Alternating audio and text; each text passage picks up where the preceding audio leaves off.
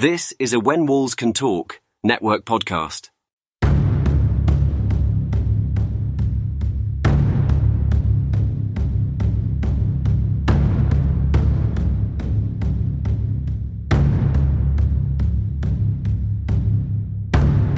The following episode may be disturbing or triggering for some listeners and references some extreme sexual assault and graphic violence.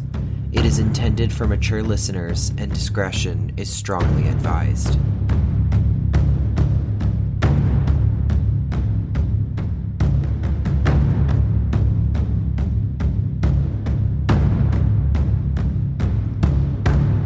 Slay utterly, old and young, both maids and little children and women, but come not near any man upon whom is the mark, and begin at my sanctuary. Then they began at the ancient men which were before the house. Ezekiel 9:6. At the end of a quiet street in Villisca, Iowa, there sits an old white frame house. Up the street, there are a group of churches, and a few blocks away is a park that faces a middle school. The town is ordinary. The old white house looks like many others in the neighborhood, but unlike them, it lies abandoned.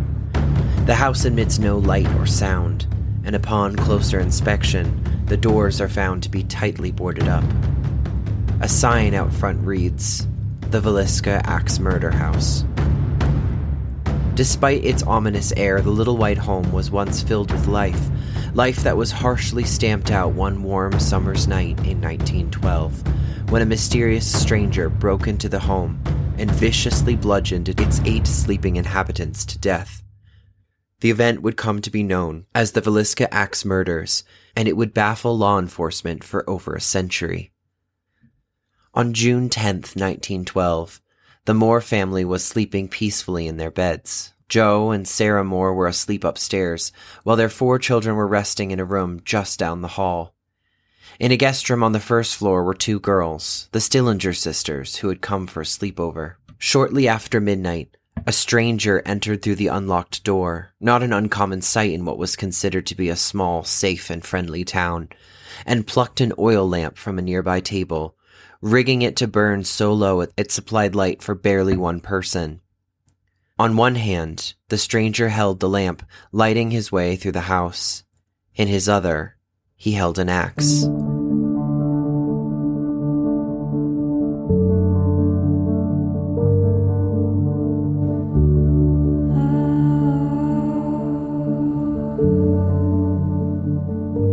Throughout the ages, man has repeated the same earnest saying, more of a question really, or perhaps even a plea. If these walls could talk. But what if they do, and always have? Perhaps their stories, memories, and messages are all around us, if only we would take the moment to listen. On this podcast, we reinvestigate legends and tales of the past and allow the echoes of their lessons to live on once again, informing us, educating us, and sharing new and unique insight into the inner workings of the paranormal and spiritual world. Will you dare to listen? This is When Walls Can Talk, the podcast.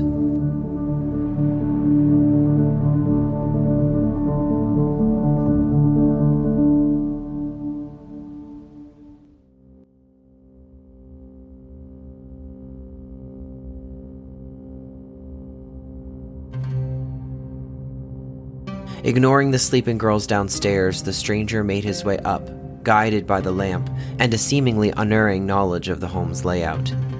He crept past the room with the children and into Mr. and Mrs. Moore's bedroom. Then he made his way to the children's room and finally back down to the bedroom downstairs. This is Jeremy from the editing room, and I hate to interrupt us so soon, but I need you to listen to something. When I went to edit this audio for the intro, there's a clip that you are about to hear that I'm going to play unedited.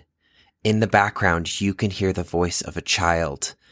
I am sitting here with my cat sound asleep next to me. My dog is in the other room. There is nothing in this room that could have made this noise, but I want you to catch this unexplained EVP in the following clip. Okay, let's continue. In each room, he committed one of Let's amplify that real quick. I have absolutely no explanation for what that sound is or where it came from, but it sure does sound like a child crying, doesn't it? Let's continue with our story. In each room that this person entered, he committed some of the grisliest murders in American history. Then, as quickly and silently as he had arrived, the stranger left, taking keys from the home and locking the door behind him. The Villisca axe murders may have been quick, but as the world was about to discover, they were unimaginably horrifying. In the early 1900s, Villisca, Iowa, a Midwestern town of 2,500 people, was flourishing. It was also considered to be a completely safe place to live. Everybody knew everybody and looked out for one another, so it was unusual to lock your doors. Villisca was also a dry town, meaning the sale and consumption of alcohol was prohibited, eliminating a lot of the chaos that usually followed alcoholism, and didn't even contribute to the events that would follow. Businesses lined the street and several dozen trains pulled into the depot on a daily basis. According to D.N. Smith, a Chicago, Burlington, Quincy Railroad employee, Villisca meant pretty place or pleasant view. Or did it? In 1912, the town built the only publicly funded armory in the state of Iowa. The company housed there participated in the 1916 Mexican expedition, World War I and World War II, as well as the Korean and Vietnam Wars. During World War II, Montgomery County lost more men per capita than any other county in the United States. Villisca surely contributed several of their own to that number. Unfortunately for the citizens of this close-knit community, however, these accomplishments will be forever overshadowed by the horrific deaths of 8 of their own. On June 10th, 1912, the tranquility of this, quote, pretty place was shattered by the discovery of the Villisca axe murders. The Moore family, well-known and well-liked Villisca residents, and 2 overnight guests were found murdered in their beds. Little known to its residents was the possibility that their town was named not after a pretty place, but the indigenous word Waliska, which means evil spirit. 97 years later, the unsolved murders remain a part of Villisca's past that continues to haunt its future. While several of Villisca's historic buildings have been demolished, the Axe Murder House, as it is known, has been placed on the National Registry of Historic Buildings. Owners Darwin and Martha Lynn have returned the home to its original condition and hope that renewed interest in the mystery may somehow help Villisca heal her wounds and rejuvenate her economy. Josiah B. Moore, sometimes called Joseph or Joe, was one of Villisca's most well-known and prominent businessmen. At the time of his death, he was 43 years old. Josiah married Sarah Montgomery on December 6th of 1899 at the home of her parents. Josiah and Sarah Moore had 4 children, Herman, Catherine, Boyd, and Paul. Josiah had been a resident of Villisca for 13 years and was employed at one point by Frank Jones at the Jones store before going on to set up his own farming equipment business, J.M. Moore Implement Company, where he would sell and rent farming equipment to people in town. He was especially well known because he carried John Deere products, which was a vendor account he had brought over from his time working for Frank Jones' store and caused a significant amount of tension between their businesses. But we'll come back to that later. Joe was cheerful, well-liked, and a man who, in the words of the Iowa Attorney General, quote, was at peace with everybody. Sarah Moore, born Montgomery, was born in Knox County, Illinois in 1873 and moved to Iowa with her parents, Mr. and Mrs. John Montgomery, and her sister Mary in approximately 1894. She was 39 years old and the mother of their 4 children when she was also murdered in her bed. Sarah was a well-respected and active member of the local Presbyterian Church. Overall, no one had anything bad to say about Josiah. They were good parents, cared for their farm and children, kept a clean and tidy home, and her father-in-law remarked on the stand about how clean and well taken care of her children always were. Among the suspects immediately after the murders was Sarah's brother-in-law, Lee Van Gilder, the ex-husband of Sarah's sister Mary. Van Gilder had a few previous brushes with law enforcement and was known to be prone to violence. Although he and his wife had divorced, there was apparently enough bad blood between the two for him to be a suspect. He was later cleared. Herman, the eldest of the Moore children, was born in 1901 and was 11 years old at the time of his death. It was said that Herman was quite his father's son and was often seen at his side. Catherine, born just 2 years after Herman in 1903, was 10 years old when she died. The Stillinger sisters, Lena and Ina, were close friends, and it was at Catherine's request that they spent the night with the Moore family on June 9th, 1912. Boyd and Paul were the youngest Moore children, aged 7 and 5 respectively at the time of their murders. Only one photograph of the two boys has ever been presented. The photographs shown were obviously taken when the boys were much younger than they were at the time of their deaths in 1912. Lena Gertrude Stillinger and her sister, Ina May, were the daughters of Joseph and Sarah Stillinger, and were the only people in the house that were not a part of the Moore family. They had spent the night with the family after attending a church program the night before. Both girls were born on the Stillinger family farm just outside of Villisca. Lena and Ina Stillinger left their home for church early Sunday morning. They had planned on having dinner with their grandmother after the morning service, spending the afternoon with her, and then returning to their home to spend the night after the Children's Day exercises concluded. The girls, however, were invited by Catherine Moore to spend the night at the Moore home instead. Prior to leaving for the exercises, Mr. Moore placed a call to the Stillinger home to ask permission for the girls to stay overnight. Blanche, Lena and Ina's older sister, told Mr. Moore that her parents were both outdoors, but that she would pass the message along to them, a decision that I'm sure plagued the family for the rest of their lives. Lena was 12 years old when she was murdered, and from the position of her body, it was concluded that she was the only victim that had attempted to fight off her attacker. Many experts have also suggested that Lena was the victim of some type of sexual molestation by her killer. Ina was 8 at the time of her death. Ina May and Lena had 7 surviving siblings: Edith, Ed, Lester, David, Blanche, Ralph, and Ada Lou. The Stillinger sisters were buried side by side in the Villisca Cemetery. Films and books on the murders have recently captured the interest of an audience who had perhaps never heard of this horrendous crime before. Psychics claimed they've identified the murderer, and history buffs continue collecting piles of documents they say point to the truth. In all honesty, though, we will never know what happened on that dark night inside the home of J.B. and Sarah Moore. The murderer or murderers were never caught, and given the many years that have passed, their dark secret was obviously carried with them to their graves. For some, the speculation was almost too much to bear, and in 1912, the townspeople began to distinguish and identify themselves by who they believed committed the crime. Friendships became strained and, in many cases, irrevocably broken. The town stood then, and in many cases still stands, divided. June 9th and June 10th, 1912. Let's set the scene of the night of the murders. On June 9th, every single one of the street lamps in Villisca were off on this one particular night, and for an absolutely crazy reason. The town council was apparently involved in a knockdown, drag-out war with the Villisca Public Service Company, who was in charge of providing the power for the street lamps.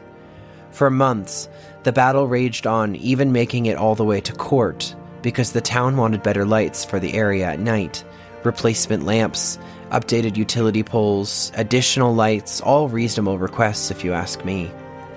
But the light company refused. Ironically, on the night of the murders, it all came to a head when the Public Service Company decided to stick it to the citizens of Villisca and shut off their street lamps entirely. Villisca was plunged into a medieval darkness, only known by those who have found themselves down perhaps a dark county road in the countryside somewhere. It was profoundly and eerily pitch black, and certainly adds to the eeriness of what would eventually take place on this night. It is also believed that because of this darkness, the Public Service Company inadvertently provided the opportunity for the murderer to creep through the town unseen and wouldn't be turned back on until the following Monday. Some have even gone as far as to suggest that the idea of the murders themselves was suggested or pursued by employees of the Public Service Company to prove a point to the town about how necessary they were to peace and stability. But this theory is widely far-fetched, if you ask me, based on what we will come to find out as we continue on into the details of this case. Sometime after midnight, an individual entered the Moore family home by an unlocked door. Again, not a strange occurrence in Villisca. It was clear that the murderer had spent some time casing the property outdoors and came across the family axe, either in the shed on the property or right outside of it. He selected this as his weapon and entered the farmhouse of the sleeping family. The murderer then selected a kerosene oil lamp from the kitchen and removed the glass chimney which protected the flame and placed it either under a chair or a dresser, found later in the bedroom of Josiah and Sarah Moore.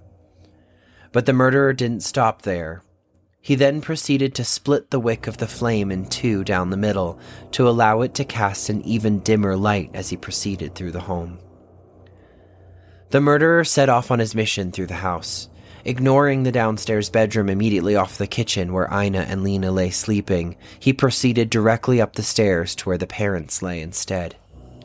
The following morning at approximately 5 a.m., Mary Peckham, the Moore's next-door neighbor, stepped into her yard to hang laundry.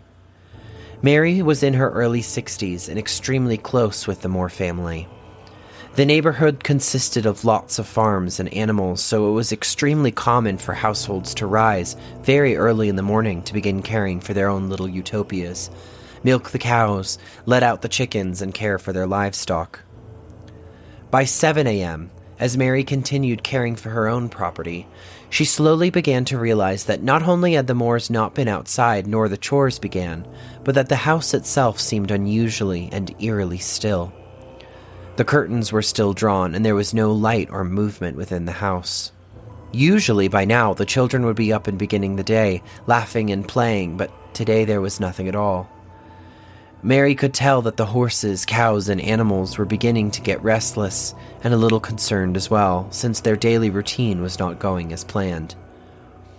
The Moores usually took excellent care of their farm early in the morning, so Mary knew immediately something very strange was going on. She had gone to bed the night before at approximately 8 p.m. and did not see the family return from their church exercises that night. According to her testimony, Mrs. Peckham heard absolutely no noises from the house during the night. Between 7 and 8 a.m., Mary Peckham approached the house and knocked on the door. When she received no response, she attempted to open the door only to find it locked from the inside. Perplexed, she began doing what any good neighbor would do. She began taking care of their chores for them, all the while wondering and worrying about what was going on within the home. Now, the Children's Day program at the Presbyterian Church the night before that the Moore family had attended, along with Lena and Ina, was an annual event held at their church and had began at approximately 8 p.m. on Sunday evening, June 9th. According to witnesses, Sarah Moore coordinated and led the majority of the exercises, including songs and Bible studies. The program ended at 9:30 p.m., and the Moore family, along with the Stillinger sisters, walked home from the church. Reportedly, they re-entered their home sometime between 9:45 and 10 p.m. By 8 a.m. the following morning, the Stillinger parents were also beginning to get concerned, as they had not heard from their daughters or any member of the Moore family yet that morning to check in after the sleepover. It was very odd for them not to have called yet that morning to determine when the kids would be picked up and to confirm that everything was going okay. Sarah Stillinger called the family home and didn't get an answer, something that was remarked upon as strange as everyone else answered their phone in these days, especially as everyone was getting up and going for the morning. After letting out the Moore family's chickens, Mary, the neighbor who was getting more and more concerned by the minute, placed a call to Josiah's brother, Ross Moore, setting into place one of the most mismanaged murder investigations to ever be undertaken.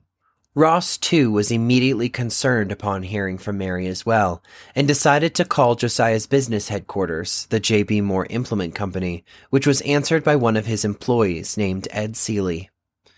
Ed also remarked upon how he was concerned that they had not heard yet from Josiah that day, as he was expected to be at work hours ago. Ed, his employee, decided to walk over to the house first to assist Mary in completing the household chores and to see the strange situation for himself.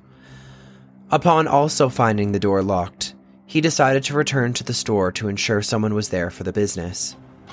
Next, Ross Moore, Josiah's brother, decided to come to the home too to see for himself. Upon arriving at the house, Ross Moore attempted to look in the bedroom window and then knocked on the door and shouted, attempting to raise attention from someone within the house. When that failed, he produced his own key and found one that happened to open the door, not particularly uncommon for keyholes of the time. Although Mary Peckham followed him onto the porch, she did not enter the parlor. Upon entering the home, Ross noticed that every single curtain in the house was drawn, and someone had taken the time to add additional sheets and blankets to block any light from entering the property. Someone had clearly taken the time to make sure that the property was unnaturally dark inside. Ross decided to go no further than the guest bedroom off the parlor. When he opened the door to the bedroom, he immediately remarked on what he determined to be the smell of death, wafting about the house by the warm air still inside. He then saw 2 bodies on the bed and dark stains on the sheets. He returned to the porch immediately and told Mary Peckham to call the sheriff. Sitting down and putting his head in his hands, he remarked out loud, "Something terrible has happened here." The 2 bodies in the room downstairs were Lena Stillinger, aged 12, and her sister Ina, aged 8, the house guests of the Moore children. The remaining members of the Moore family were found in the upstairs bedrooms by City Marshal Hank Horton, who arrived on the scene shortly. Every person in the house had been brutally murdered, their skulls crushed in as they slept. City Marshal Hank Horton, the highest-ranking law enforcement officer in the town, was definitely the right person to call for this kind of tragic event. However, he was woefully unprepared for anything remotely similar to this case. Villisca had rarely experienced a homicide, let alone a mass axe murder. His role in the town was more to keep the peace and had little experience with anything of this sort before. He didn't even have to deal with drunks or bar fights, being a dry town. When Horton entered the property, he began opening the curtains to let light in and survey the gruesome scene, unveiling the blood that had splattered, coating the walls, floors, and ceiling of nearly every room in the home. He took special care not to disturb the bodies or remove the coverings so as not to tamper with the evidence. He immediately was able to determine the murder weapon right there in the first-floor guest room leaning against the wall. The bloody, rusty axe had a distinct nick to the blade, which allowed Ross, Josiah's brother, to identify it as belonging to the household now deceased inside. The axe was very blunt, and while still covered in blood, hair, and flesh, it was clear that some effort had been made to clean it off prior to the murderer's departure. It should be noted, then, that this murder arrived to the home of the Moores without a weapon, or even a light. Why? Was he not planning to kill every person in the home? Or did he plan on finding it upon his arrival? What was going through this mass murderer's mind in the moments leading up to the gruesome acts? Or had they been watching the family for some time and knew where to find the oil lamp and axe that they ended up using? Horton was able to determine quickly that the Moore parents had been murdered first, specifically Josiah, the father, and with obvious force. What was even stranger was that either the murderer knew exactly where to locate the adults in the house upon entering, or was hidden in the home already, and emerged from perhaps the attic off the master bedroom closet and stumbled upon them first. Either way, the fact they were able to subdue Josiah and then Sarah was probably the only reason the murders were able to be so complete and kill everybody inside.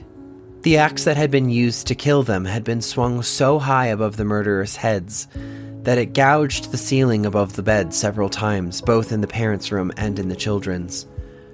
Joe alone had been hit with the axe at least 30 times. The faces of both parents, as well as the children, had been reduced to nothing but an unrecognizable bloody pulp. If you didn't know who lived in the house between all 8 bodies, there would be no way to tell. In the end, they were only able to be identified by the names written in the children's Bibles from church the previous night. From the blood splatter and the angle of the gouges in the ceiling, the police and the coroner were able to determine that the deadly strikes were made by someone left-handed, or at least wielding the axe in their left hand, a factor that will come back to haunt us later. It was on the floor of the master bedroom where Josiah and Sarah were found that yet another oil lamp was discovered on the floor, also missing its chimney. The first had been found downstairs in the master bedroom where Lena and Ina had been sleeping. In the bedroom just off the master, Horton discovered 3 more beds, holding a total of 4 more bodies, all of them small and clearly children. All of the bodies were covered in bloody blankets and jackets. When Horton finally left the house after his initial survey of the scene, he walked right up to Ross, Josiah's brother, and said, "My God, Ross, there's someone murdered in every bed." Once the murders were discovered, the news traveled quickly in the small town. As neighbors and curious onlookers emerged on the house, law enforcement officials quickly lost control of the crime scene. It is said that up to 100 people traipsed through the house, gawking at the bodies before the Villisca National Guard finally arrived around noon to cordon off the area and somewhat secure the scene. The townspeople went as far as to touch and even take things from the crime scene, including a piece of Josiah Moore's skull. By this time, Sarah Stillinger was calling the Moore home again in an attempt to contact her 2 daughters, whom she still hadn't heard from at this point. Reaching the operator to be connected to the Moore house, the operator informed her, "Oh, everyone in that house is dead." The first physician to arrive at the scene of the crime was Dr. J. Clark Cooper. Cooper testified that he was called to the Moore home at approximately 8:15 in the morning of June 10th when Hank Horton entered his office and said, "Come with me." According to Cooper, when he asked Horton why, Horton appeared extremely frightened and replied, "Joe Moore and all his family were murdered in bed." Cooper accompanied Horton to the house and entered, accompanied by Dr. Hugh, Dr. F.S. Williams, the first to examine the bodies and construct an estimated time of death, and the Presbyterian minister, Reverend Ewing, and Dr. Lindquist, the coroner. 5 doctors and a reverend walk into an axe murder house. Together they constructed a theory for what had happened the night before. Dr. F.S. Williams came outside at one point, seeing the circus of people trying to find out what had happened, and said, "Don't go in there, boys. You'll regret it until the last day of your life." Walking into the downstairs bedroom first to begin the more formal investigation, they found the bodies of Ina and Lena. According to Cooper, quote, "All we could see was an arm of someone sticking out from under the edge of the cover with the blood on the pillows. I went over and lifted the covers and saw what I supposed was a body, some entire stranger and a mere child at the back of the bed. I did not recognize them at all, neither did any of the people, the others that were with me, and we merely saw that they were dead." It was determined that Ina had been butchered first in that room, and Lena second. In fact, it was discovered that Lena was the very last to be murdered out of everyone in the house. Ina's face was covered with a little boy's coat, and Lena was found sprawled out in a very strange position. This told investigators that while everyone in the house was likely asleep when the fatal strikes fell, Lena was probably the only one awake and aware of what was happening to her. According to Dr. Williams, when testifying about the discovery of the 2 girls before a grand jury, quote, "From their appearances, one was a big woman and one a little girl, and that the girl out to the side of the bed next to the east side they were in, facing north, she had evidently moved after being struck, or had been moved. The blood was all scattered over the pillows. Apparently she had been struck in the head. Squirmed down in the bed, perhaps 1/3 of the way, and left hand was thrown back, sticking up behind the pillow. Her head was all beaten in.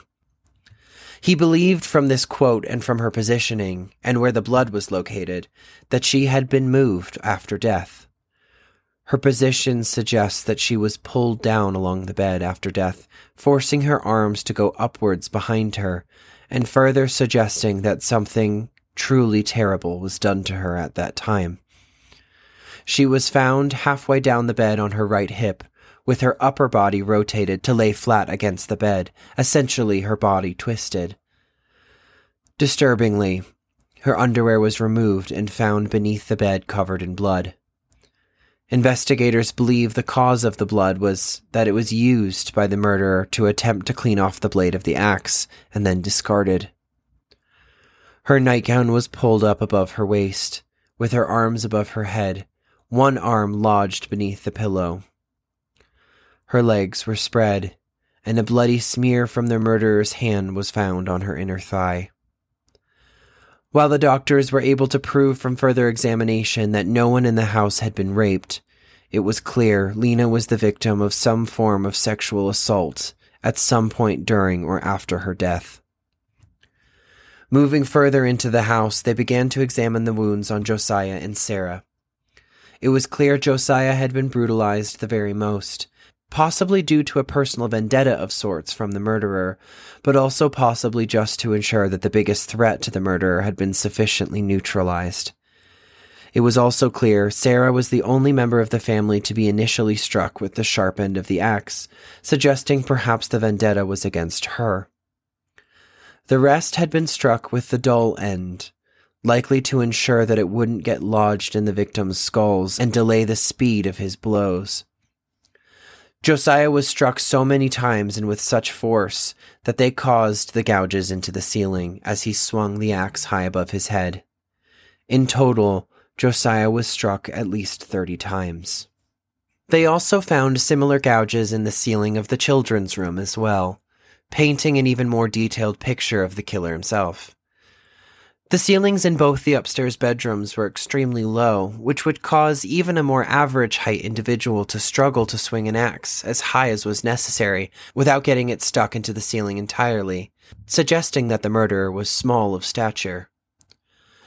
Aside from the Moore parents, they also discovered the bodies of their 4 children.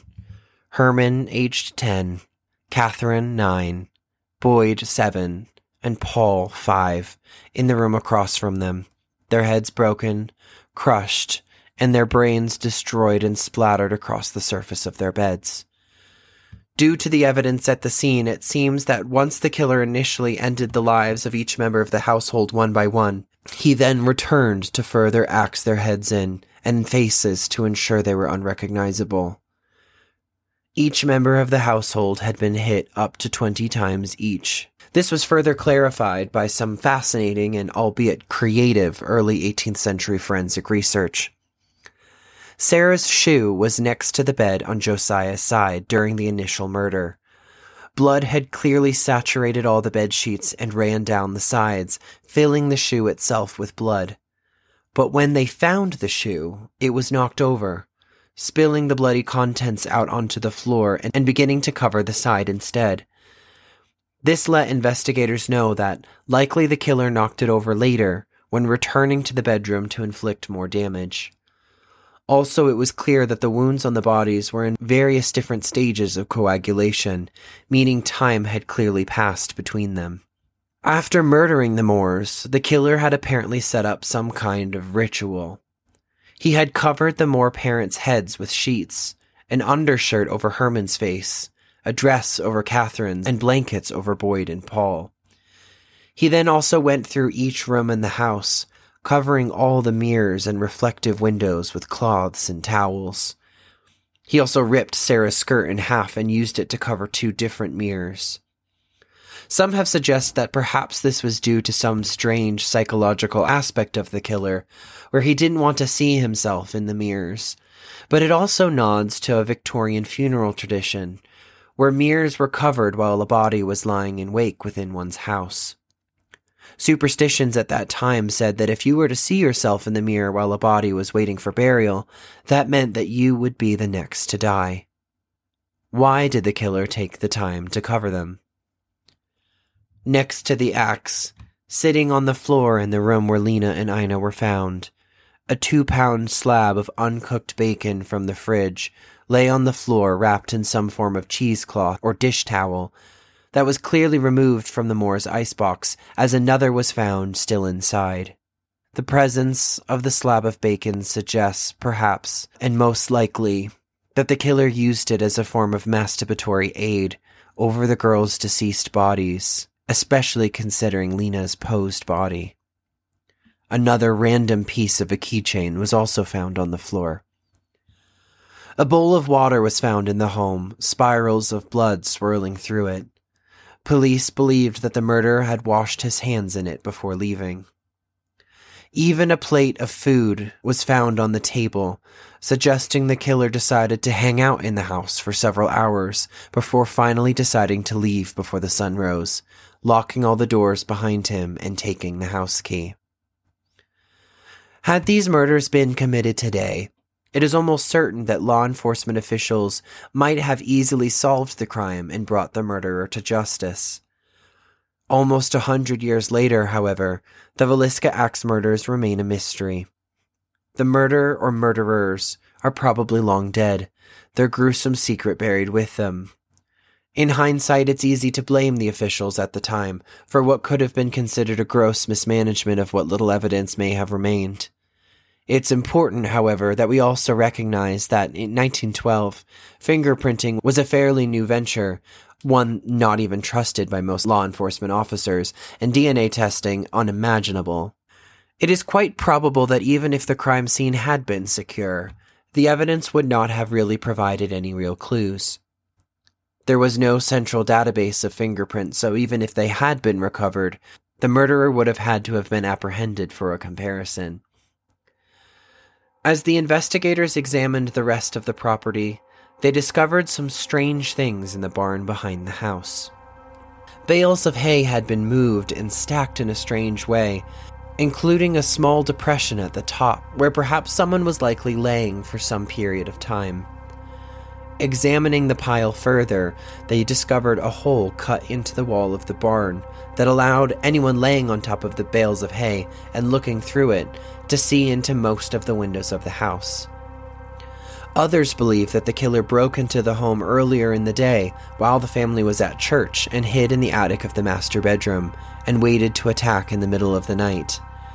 This theory is further explained by the presence of 2 unexplained cigarette butts discovered in the attic. But perhaps both could be true. Although the coroner Lindquist called the members of the coroner's jury together in the late afternoon, it was several hours before they actually entered the Moore home to view the bodies, and after 10 p.m. before he and County Attorney Ratcliffe finally gave permission to the undertaker to remove them. The fire station had been set up as a temporary morgue, and it was close to 2 a.m. before all the bodies had been transported from the home. Around 9 p.m., a team of famous bloodhounds from Beatrice were brought in to try and investigate a scent found on the axe, which led them down the street very close to the home of Frank Jones, the rival farm equipment dealer, who we will come to very shortly. They continued then to follow the scent on to the banks of the Nodaway River before losing the trail. Within 2 days of the discovery of the bodies, the hotels and inns around Villisca were already completely full to capacity from eager tourists looking to investigate the infamous case and visit the tragic site. Hardware stores were sold out of locks, the townspeople were buying guns, and family members were taking turns across the town, staying awake through the night to guard their families. Finally, on June 12th, the family's memorial was held by the town, and the whole village shut down. The mayor even required businesses to close for the day to pay respect to the tragic losses of life. Looking back on the events of the day before to try and discover some insight into what may have happened, people find it strange that Mary Peckham claimed to have not heard any sounds from the property over the course of the night, despite brutal bludgeoning that left gouges in the ceiling.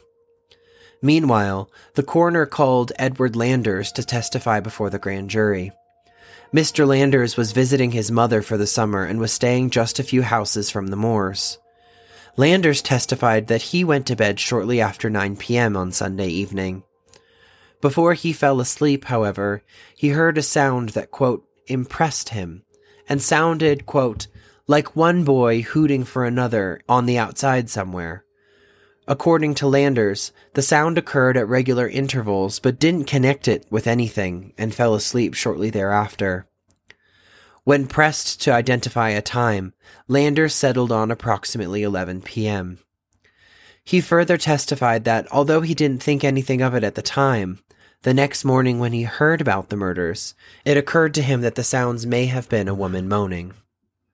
The only strangers Landers admitted to seeing in the area of the Moore home the day before were wallpaper cleaners peddling their services that had stopped by his mother's house at approximately 10:15 Saturday night. Landers could shed no light on what time the Moores may have retired for the evening, and then was dismissed.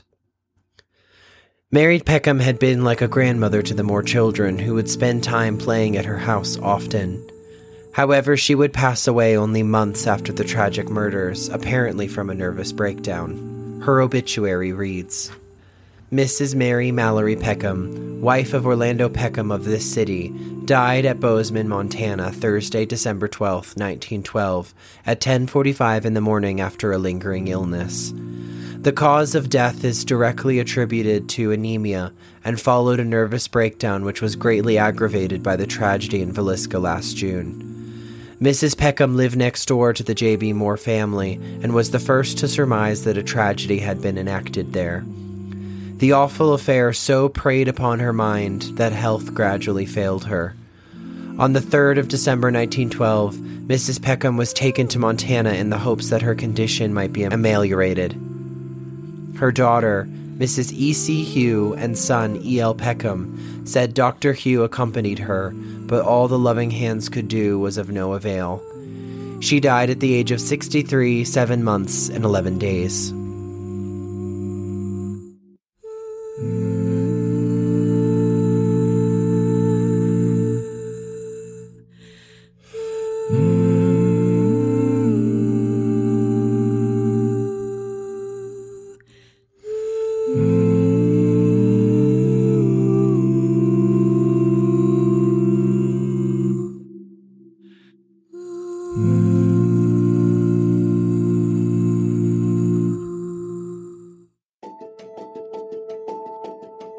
If you probably couldn't tell, I'm obsessed with creating podcasts. As I've grown as a creator, I needed a hosting and distribution platform that's capable of growing alongside me. So that's why I use Buzzsprout. Buzzsprout has already helped over 100,000 people make, distribute, grow, and monetize their show. You'll get a great-looking podcast website, audio players that you can drop into other websites, detailed analytics to see how people are listening, tools to promote your episodes, and so much more. Podcasting shouldn't be hard if you work with the right partners, and that's why I love Buzzsprout. Don't wait. Get your message out into the world today by using my affiliate link in the show notes and get a $20 Amazon gift card. The team at Buzzsprout is passionate about helping people like you succeed and achieve all of your podcasting goals. Join the over 100,000 of us already using Buzzsprout to get our message out and watch your show take off. See you out there, creators.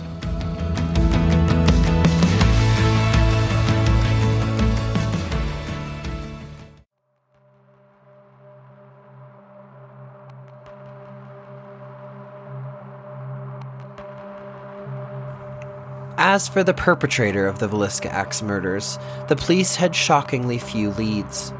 A few half-hearted efforts to search the town and surrounding countryside were made, though most officials believed that the roughly 5-hour head start the killer had allowed for him to be long gone. Bloodhounds were brought in, but with no success, as the crime scene had been fully demolished by the townspeople. While no one was ever convicted of the Villisca Axe murders, there seemed to be no shortage of suspects. In the days following the crimes, you could read about at least 4 possibilities in any edition of the newspaper. Many of the leads, however, were quickly exhausted, and as time wore on, they began to dwindle. Today, historians and those who have studied the Axe murders extensively seem to be made up of primarily 3 camps. 1. There were many who believed Frank F. Jones, the prominent Villisca resident and Iowa State Senator, was responsible for the brutal deaths of the Moores and Stillinger children. 2. Others adamantly insist that the crazed Reverend George Kelly was the culprit. And 3. Still others believe that the Moore murders were the work of someone totally unrelated to the town of Villisca, a possible traveler, hobo, or serial killer. Josiah Moore worked for Frank Jones at the Jones store for almost 7 years when he left to open his own implement company in 1908.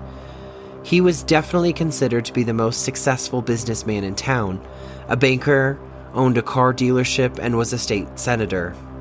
He didn't drink, swear, and was a devoted Presbyterian, and seen as an extremely upstanding individual in the town.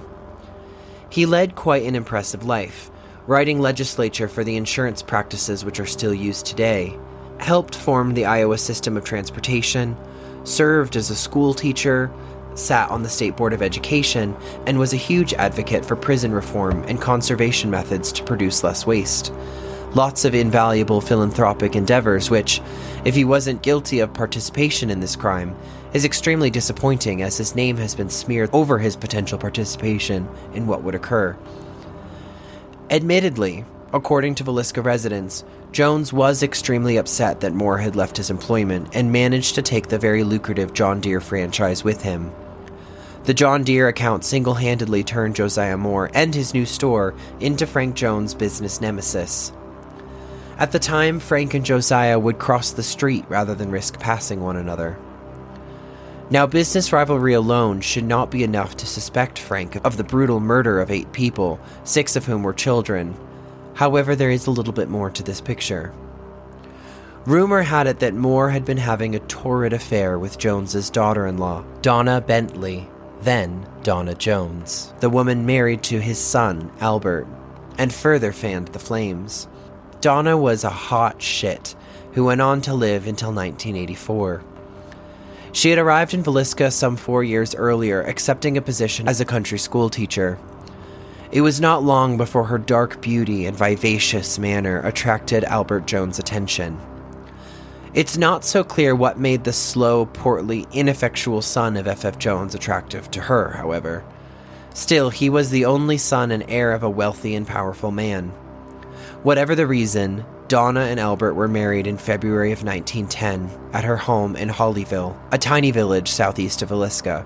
The 2.5 years between Donna's marriage and the 1912 Villisca axe murders proved to be a strange interlude in her life. She moved quickly into Villisca's upper social class, sponsoring parties and entertainment in her home. She was social and popular, but set some tongues wagging by her flirtations and joshing with men. In the parlance of the time, she was thought to be a high-stepper, snappy, and indifferent to public opinion. By 1911, her behavior was a scandal in Villisca. Had it not been for her social position, she would have experienced public censure. Thanks to the young telephone operators, it was common knowledge that she was frequently receiving calls from at least 2 Villisca gentlemen. Albert Davies, a young insurance agent, called most often, but Josiah B. Moore ran a close second. In fact, judged by the frequency with which Donna said, "It's all right to come over now," Joe was the clear frontrunner. His last visit was only just a few days before his untimely murder. Most people might have difficulty believing Albert or F.F. Jones would have hired a killer over their business conflicts with Joe Moore, but to punish Joe for besmirching the family name seemed a bit more reasonable. This is why Donna was a central figure in Detective Wilkerson's case against F.F. Jones. She, with her flippant and disreputable behavior, provided a motive for the Villisca axe murders. Public gossip regarding Donna's reckless behavior reached a climax some 4 months after the murders. Again, it was the telephone operators who spread the tale. It seems a night operator saw the switchboard light for Albert Jones' telephone flash. When she connected the line, she found no one waiting to make a call, but instead the phone had been knocked off its cradle and she overheard a fight. Albert had apparently come home unexpectedly and caught Donna and Albert Davies in a compromising situation. The telephone operator's ringside seat allowed her to identify the participants by their voices. The fight between the two Alberts ended abruptly when a pistol shot rang out. The next morning, Davies sported a bandaged thumb, which the local newspaper attributed to an errant harness ring and a fractious horse, but the whole town twittered because everyone had heard what really happened from the telephone girls. Detective James Wilkerson of the Burns Detective Agency openly accused Frank and his son Albert of hiring William Mansfield to kill Joe Moore. After all, Frank was 57 at the time of the murder, so it was highly unlikely that he would be the one doing the slaying. However, neither Jones was ever arrested, and both denied vehemently any connection to the murders. William Mansfield of Blue Island, Iowa, was the prime suspect of the Burns Detective Agency of Kansas City and Detective James Newton Wilkerson. According to the Wilkerson investigation, the murder of Joe Moore and the other occupants of the Moore home were committed by Mansfield, who was in turn hired by Frank Jones. It took Detective Wilkerson until 1916 to solidify his case against Frank Jones, and dropped the bomb on the family during the Republican election, for which Jones was himself running. Wilkerson went as far as to send around pamphlets throughout the town with the picture of the suspected hired gun saying, "Do you want to re-elect someone who hired this guy to kill an entire family?" Needless to say, Frank lost the re-election over this purported theory. Mansfield was also known as George Worley and/or Jack Turnbaugh. According to Wilkerson, Mansfield was an avid cocaine fiend and serial killer. Wilkerson also believed Mansfield was responsible for the axe murders of his own wife, infant child, father-in-law, and mother-in-law in Blue Island, Illinois on July 5, 1914, only 2 years after the Villisca murders. He also believed him responsible for the axe murders committed in Paola, Kansas, 4 days after the Villisca murders, and the murders of Jenny Peterson and Jenny Miller in Aurora, Colorado. Wilkerson managed to convince a grand jury to open an investigation in 1916, and Mansfield was arrested and brought to Montgomery County from Kansas City. Payroll records, however, provided an alibi that placed Mansfield in Illinois at the time of the Villisca murders. Villiscans were thunderstruck, and Wilkerson unleashed vitriolic attacks on F.F. Jones and his perception of a lack of justice in Montgomery County. Although grand jury proceedings are secret, he insisted that a majority must have been for indictment, but Jones had used his political influence to sway the results. These attacks culminated in August, when Wilkerson started holding outdoor meetings to rally public opinion against Jones. The first was held in Friar's Pasture south of town. Wilkerson, who was a stem-winder of a speaker, stood in an open touring car to harangue the crowd. He patted his breast pocket and boasted that he, quote, had the documents to convict Blackie Mansfield of the Moore murders and prove Frank Jones had put up the dirty money to pay for it. When Wilkerson held a second mass meeting in Grant, Iowa, north of Villisca, Frank Jones decided he must act to defend himself. September of 1916, Jones sued Wilkerson for slander, asking for $60,000 in damages.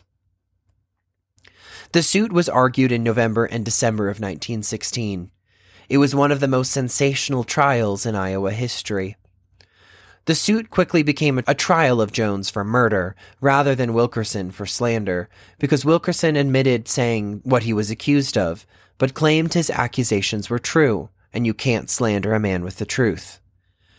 The judge's failure to control the huge crowd that filled the courtroom beyond capacity added to the trial's ruckus atmosphere. Wilkerson's case revolved around a series of eyewitnesses, most of whom had not come forward until now. First was Vena Tompkins, who in 1916 was living in Marshalltown, but in 1911 had been camping outside of Villisca while her husband worked on the brick paving of the city's main street, 3rd Avenue. She claimed to have overheard 3 men talking about money behind the old slaughterhouse just southeast of Villisca during the fall of 1911. She thought one of the men, quote, resembled Frank Jones, but she could not swear it was him. The star witness was Alice Willard. Alice was divorced and living with her father, Mr. Holland, just a block south of Joe Moore's house in 1912. One Saturday evening, June 8th, she saw two strangers walk by the Moore house.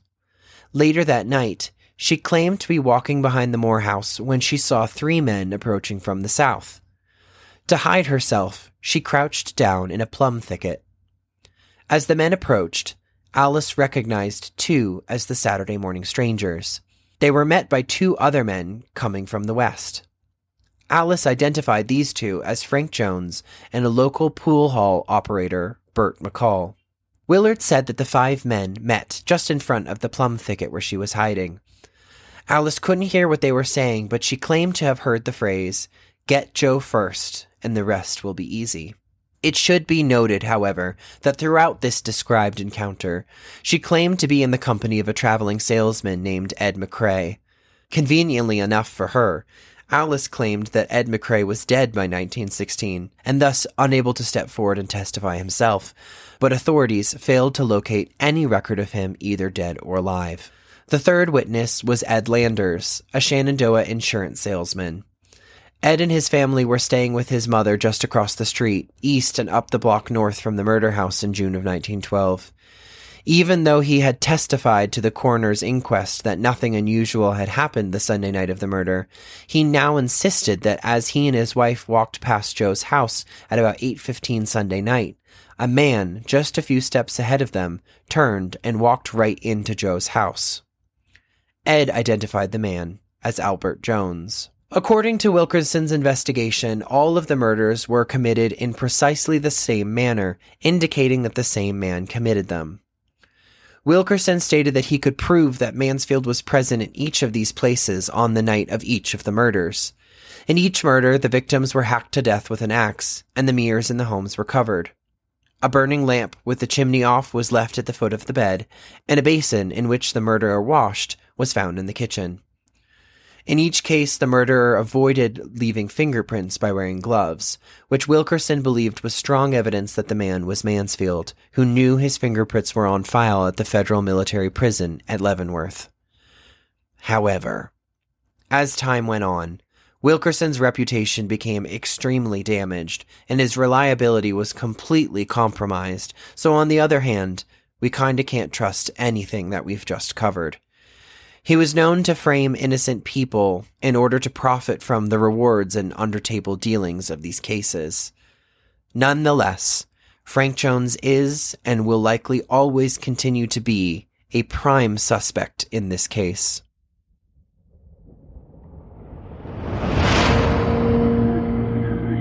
Considered by many to be one of the most likeliest suspects in the axe murders was Reverend George Kelly, a traveling preacher. Lynn George Jacqueline Kelly was an English immigrant who had a history of sexual deviancy and mental health problems, including suspected schizophrenia. Kelly and his wife settled in Macedonia, Iowa, about 40 miles away, in 1912 after several years of preaching throughout the Midwest. Though his small stature, standing at 5'2" and 119 pounds, and meek personality led some to doubt his involvement, there were certainly factors the police believed made him the perfect candidate. For starters, Kelly was left-handed, which the police determined from blood spatters that the killer must be. The night of the murders, Reverend Kelly had been in Villisca. In fact, he had been visibly in attendance at the Children's Day activities at the Presbyterian Church, at which the entire Moore family, as well as Lena and Ina Stillinger, was present. He also admitted to leaving town before dawn on a train out of Villisca around 5:20 a.m., and spoke to an elderly couple that stated they remembered him, and he asked them if they had heard about the horrible axe murders in Villisca yet. However, the bodies wouldn't even be found for several more hours.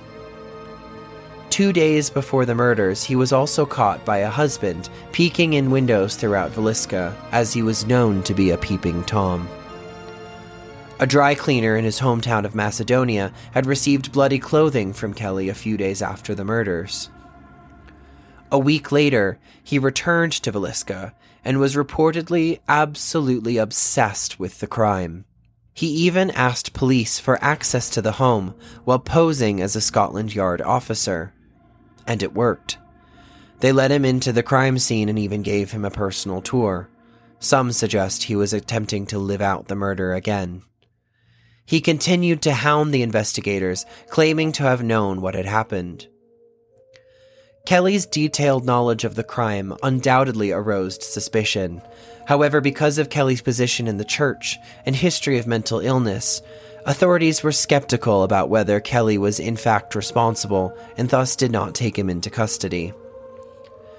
While Kelly escaped charges for the Villisca murders, Kelly was unable to avoid legal trouble later in life. In 1914, Kelly branched out from the preaching profession and began his career as a shorthand reporter. To assist him with his reporting work, Kelly placed an ad in the paper for a secretary. When a young woman responded to the ad, Kelly informed her that the job required her to type in the nude. The woman took Kelly's letter to her pastor, who turned the letter over to authorities. Kelly was ultimately arrested for attempting to solicit obscene material through the mail. Kelly was convicted of this crime and later transferred to St. Elizabeth's Hospital, where he underwent therapy. While at the hospital, Kelly expressed fear that he would be arrested for the Villisca axe murders. Throughout the years, authorities had been gathering evidence to build up their case against Kelly. At the time they opened their investigation, they had 4 pieces of evidence against him. First, Kelly's obsessive behavior regarding the crimes and history of harassment made him a prime suspect in the murders. Second, he allegedly took a bloody shirt to the cleaners shortly after the murders occurred with no explanation. Third, Kelly knew specific details regarding the murders, again with no explanation. Lastly, and possibly most incriminating, authorities had a confession from Kelly where he admitted to committing the murders. With this evidence, authorities were seemingly on the brink of achieving some finality and hopefully closure to the Villisca axe murders. Despite the seemingly damning evidence, the trial of George Kelly was not an open and shut case. Although a confession is normally a clear indicator of guilt, the circumstances under which the confession was obtained made the jurors question its validity. The interrogation of Reverend George Kelly began in the afternoon and continued well into the night. Kelly was interrogated by multiple investigators for hours on end. Throughout the interrogation, Kelly was allowed periodic breaks where he was allowed to return to his cell, which he shared with 2 undercover investigators posing as fellow inmates. During Kelly's interrogation breaks, the undercover investigator spoke with Kelly, falsely stating that they were treated better once they confessed to the crimes for which they were accused. The investigators' brutal interrogation tactics, paired with the misleading advice provided by the undercover detectives, resulted in Kelly breaking down and providing his confession the following morning.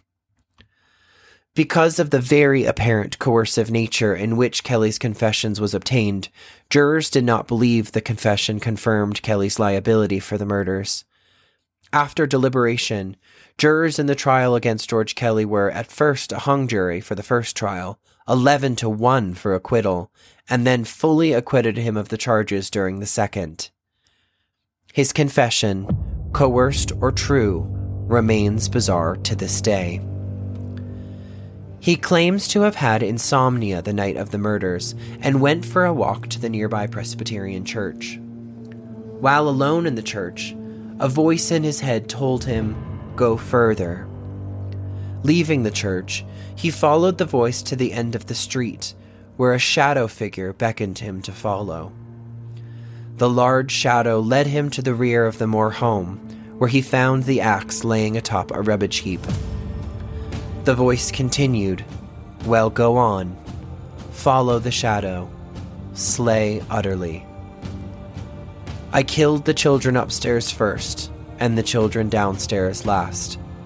I knew God wanted me to do it this way. Slay utterly came to my mind, and I picked up the axe, went into the house, and killed them. God whispered to me, 'Suffer the little children to come unto me.'"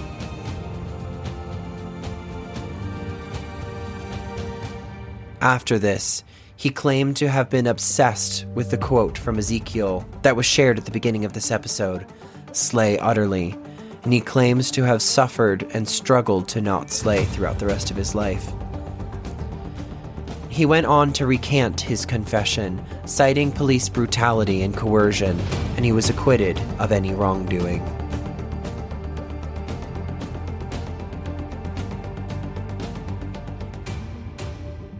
There existed a strong possibility that a serial killer was actually at work, and Wilkerson's case against Mansfield actually suggested the same.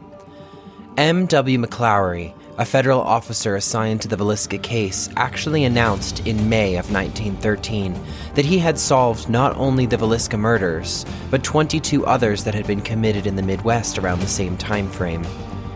McLaury's theory was that Henry Moore, of no relation to Josiah Moore, was the serial killer responsible for all the crimes. Henry Moore was actually convicted of the murders of his mother and maternal grandmother in Columbia, Missouri, just months after the murders in Villisca. Moore's family members were killed just as brutally as the victims in Villisca, and his weapon of choice was an axe. Henry Lee Moore was born November 1st, 1874 in Boone County, Missouri. He was the eldest son of Enoch and Georgia Ann Wilson Moore. There were 3 other sons born to the couple, too. Henry's father was a farmer and served in the Civil War. His mother was a nurse. 2 of Henry's brothers, Tilden and Turner Moore, as well as his father, passed away before 1910. Henry's remaining brother, Charles, died in 1960 in Stockton, California. Charles left the area prior to the deaths of his mother and grandmother and did not return for the trial. It was unknown whether or not he was aware of the situation. In 1900, Henry was living with a family in Franklin County, Iowa, and working as a farmhand. It is suspected that Henry may have fathered a child with the young daughter of the farmer. Henry was sentenced to the Kansas State Reformatory in Hutchinson, Kansas, on a forgery charge and was released on April 11, 1911. The murders in Colorado Springs occurred in September of the same year, another murder of which he was suspected to be the perpetrator. Testimony during Henry's trial indicated that he had lived with his mother and grandmother during the winter of 1911 and the summer of 1912. He left to take a job on the railroad.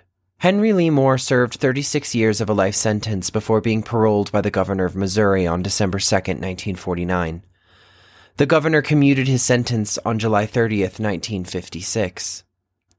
Henry Moore was 82 years old and had been living at the Salvation Army Center in St. Louis.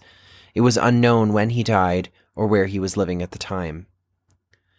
During the Villisca investigation, other axe murders came into light. Just 9 months before the crime in Villisca, H.C. Wayne, his wife and child, and Mrs. A.J. Burnham and her 2 children were bludgeoned with an axe in Colorado Springs, Colorado, the previously mentioned crime. A month later, in October of 1911, a family was killed in Monmouth, Illinois, and just a week later, 5 members of a family in Ellsworth, Kansas were murdered as they slept. Just a week before the killing of the Moores and Stillingers in Villisca, a man and his wife were killed in Paola, Kansas. The similarities in the crimes are striking. McLaury received information about Moore's conviction from his father, who was the warden of the Leavenworth, Kansas Federal Penitentiary. It was his belief that Mr. Henry Moore had committed all of the previously described murders. For whatever reason, McLaury's announcement went largely ignored, and to our knowledge, Henry Moore was not convicted of any other crimes. Every hobo, transient, and otherwise unaccounted-for stranger was also a suspect in the axe murders. One such suspect was a man named Andy Sawyer. As with many other suspects, no real evidence linked Mr. Sawyer to the crime. However, his name came up often in the grand jury testimonies. According to Thomas Dyer of Burlington, Iowa, a bridge foreman and pile driver for the Burlington Railroad, Andy Sawyer approached his crew in Creston at 6 a.m. on the morning the murders were discovered. Mr. Sawyer was clean-shaven and wearing a brown suit when he arrived at the scene. His shoes were covered in mud and his pants were wet nearly to the knees. He asked for employment, and as Mr. Dyer needed an extra man, he was given a job on the spot. Mr. Dyer testified that later that evening, when the crew hit Fontelle, Iowa, Mr. Sawyer purchased a newspaper and went off by himself to read. The newspaper carried a front-page account of the Villisca murders, and, according to Dyer, Sawyer was, quote, very much interested in it. Dyer's crew complained that Sawyer slept with his clothes on and was anxious to be by himself. They were also uneasy about the fact that Sawyer slept with his axe and often talked of the Villisca murders and whether or not a killer had been apprehended. He apparently told Dyer personally that he had been in Villisca that Sunday night and had heard of the murders and was afraid he may be a suspect, which is why he left and showed up in Creston. Dyer was suspicious and turned him over to the sheriff on June 18th of 1912. Prior to the sheriff arriving, Dyer testified that he walked up behind Sawyer and he was rubbing his head with both hands and all of a sudden jumped up and said to himself, "I will cut your goddamn heads off." At the same time, he made striking motions with the axe and began hitting the piles in front of him. Dyer's son, J.R., also testified that one day, as the crew drove through Villisca, Sawyer told him he would show him where the man that killed the Moore family got out of town.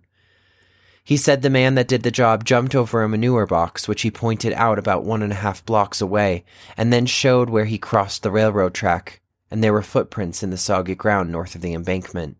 Sawyer, however, was apparently dismissed as a suspect in the case when it was discovered that he was able to prove he'd been in Osceola, Iowa on the night of the murders.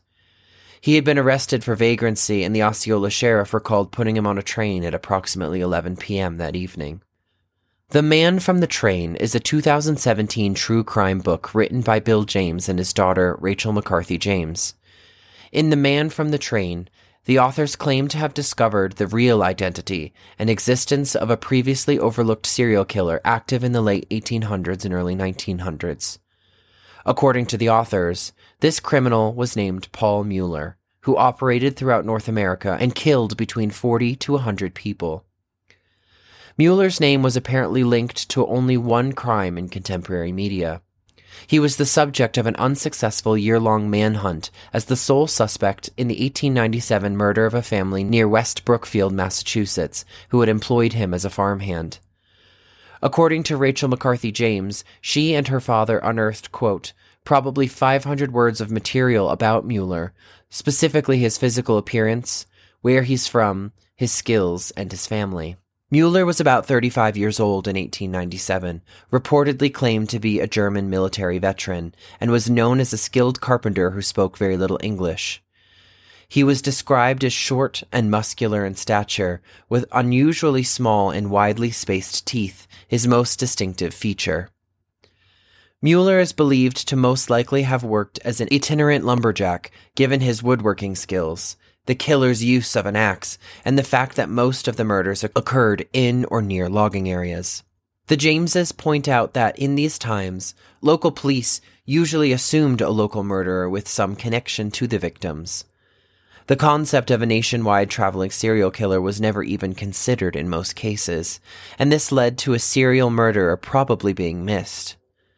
Police investigative methods and technology were extremely primitive compared to a few decades later. For example, neither fingerprints nor blood typing were in use, and crime scenes were often compromised by curious onlookers, just like in Villisca.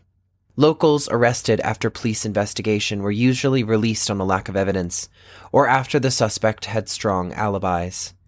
But a few suspects were convicted and executed or lynched, in the case of several African American suspects.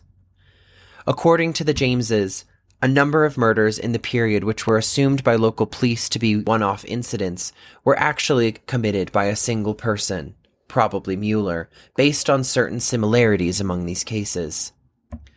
These similarities include the scene being within a few hundred feet of a railroad junction, thus the book's title, the slaughter of entire families in small towns with little or no police force, the families having a barn where the killer was believed to have hidden to observe the families having no dog to warn of an intruder, the killer using a blunt edge of an axe as a murder weapon, the killer leaving the axe in plain sight, the killer covering victims with sheets or blankets prior, probably to prevent blood splatter, the killer moving or stacking bodies after the murders, the killer covering windows from inside the house with sheets or towels, and the absence of a robbery.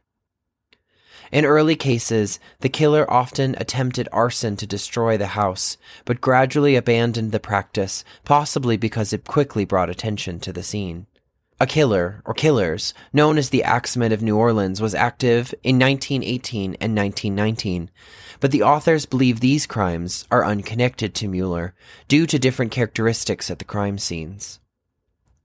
The killer's primary motive is believed to have been a sadistic sexual attraction to prepubescent girls, factoring in a majority of the killings. While adults were typically ambushed and murdered in bed while sleeping, girls often showed defensive wounds or other signs of a struggle. Media reports of the crimes often included veiled references to the killer having ejaculated at the crime scenes or his having molested the girls after death. The presence of a slab of bacon at the Villisca scene, possibly used as a masturbation aid, may bolster this theory according to the authors. Bill James noted that nationwide from 1890 to 1912, there was an average of 8 murdered families per year, most of which do not share the characteristics reported in media for the crimes attributed to Mueller.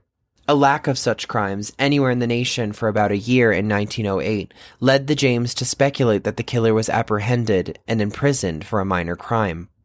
The Jameses described themselves as feeling certain that Mueller committed 14 family murders, totaling 59 victims, and less certain to varying degrees of his involvement in another 25 murders, totaling an additional 94 victims.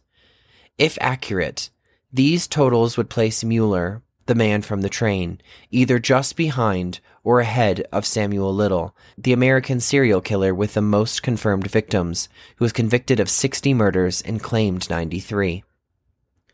The authors also suggest that Mueller may have been responsible for the 1922 Hinterkaifeck murders in Germany.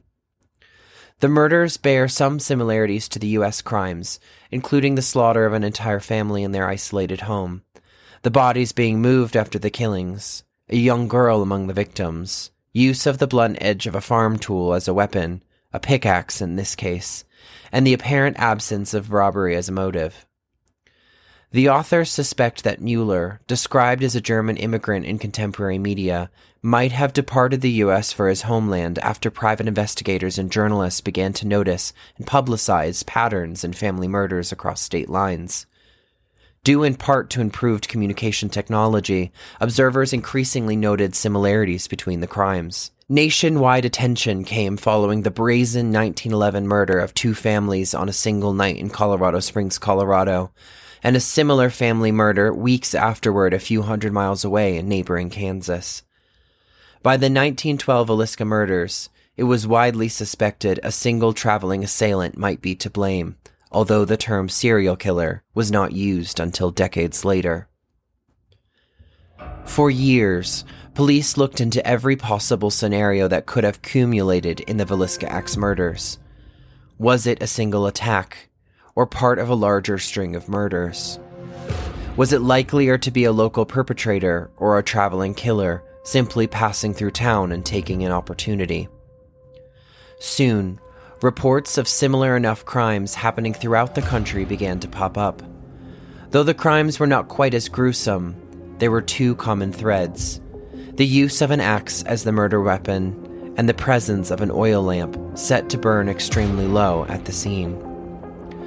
Despite the commonalities, however, no actual connections could be made. The case eventually ran cold, and the house was boarded up.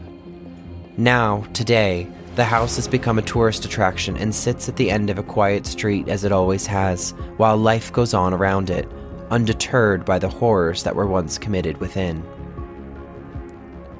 Since the night of the murders, the Axe Murder House has been owned by 7 different individuals, including Darwin and Martha Lynn, who carefully restored the property to its original state in 1994. They had no idea how popular this restoration would be. Today, you can stay in the property overnight for about $425. Naturally, a house with such a dark and mysterious past quickly attracted rumors of a haunting. The house was lived in for years after the murder, although families never stayed for long. From what I can tell, there's not a ghostly phenomena that hasn't been reported in the house. Disembodied footsteps, items moving unexplained, voices, apparitions, shadows, and increasingly bad energy You name it, the Villisca Axe Murder House has it. It's been on basically every ghost hunting show, from Ghost Adventures to Scariest Places on Earth, and all of the essential spooky podcasts, including Lore and My Favorite Murder. Since that night in 1912, several people have reported seeing paranormal activity in the house. In 1930, newlyweds Bonnie and Homer Rittner rented the house for a short time.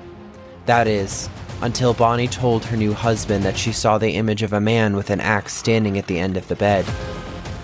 Another couple who purchased the home reported seeing a door open and close by itself.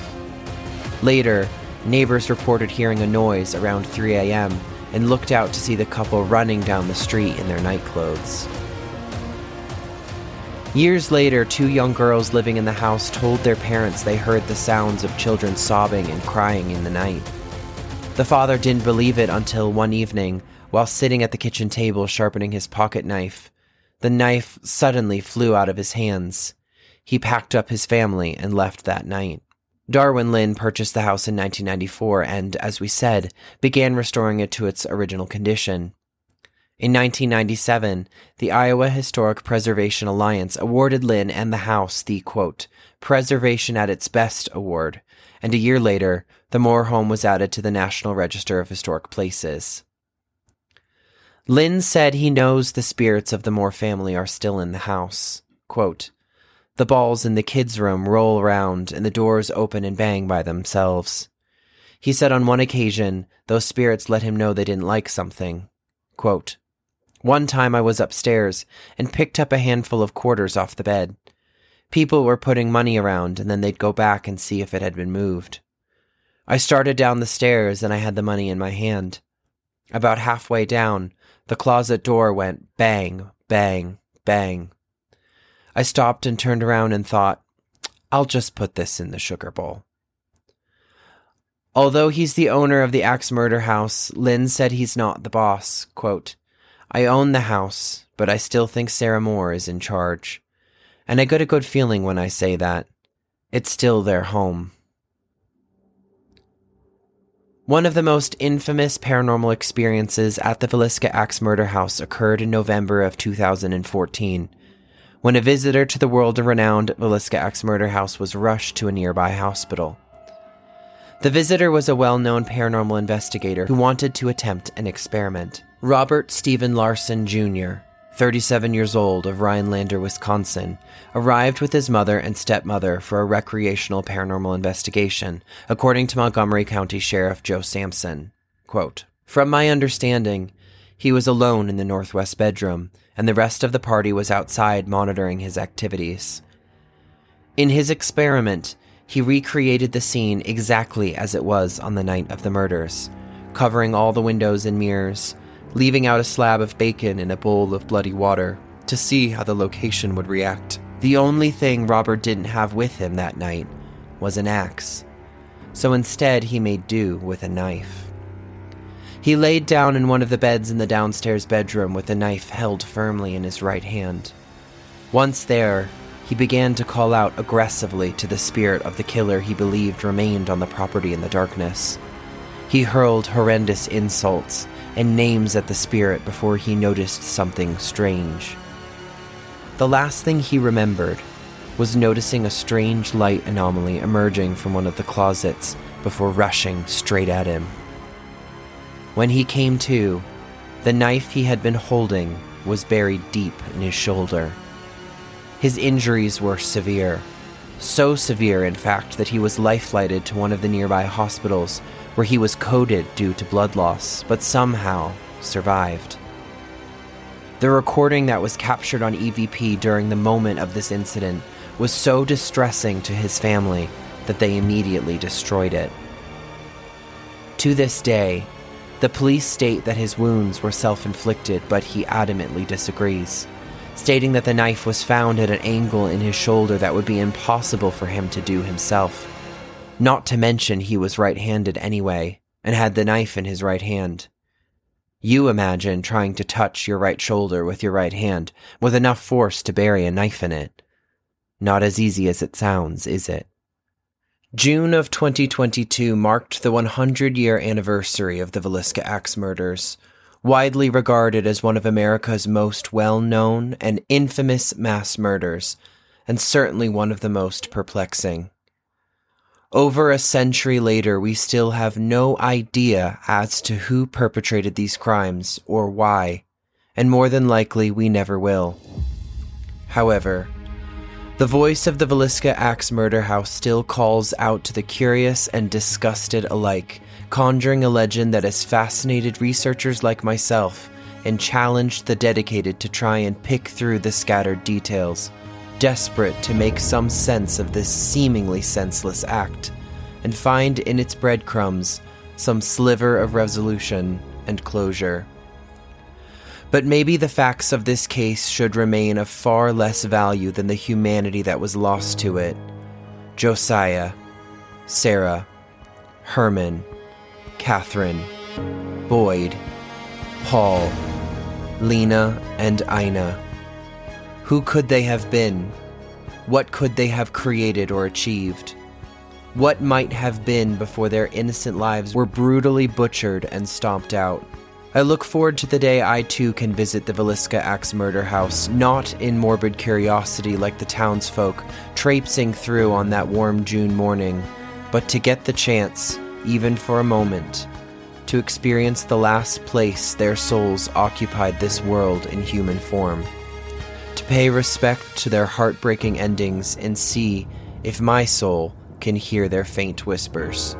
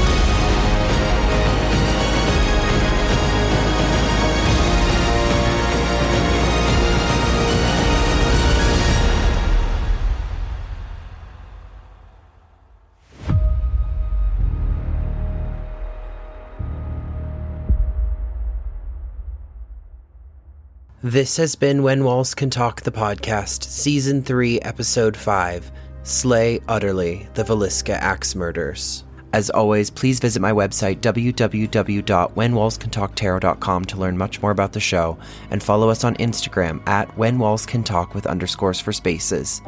If you enjoyed the soundtrack of this episode, and every episode here on the podcast, please find my link to join Artlist, the best royalty-free platform in the business. That's all for now, and I'll catch you next time.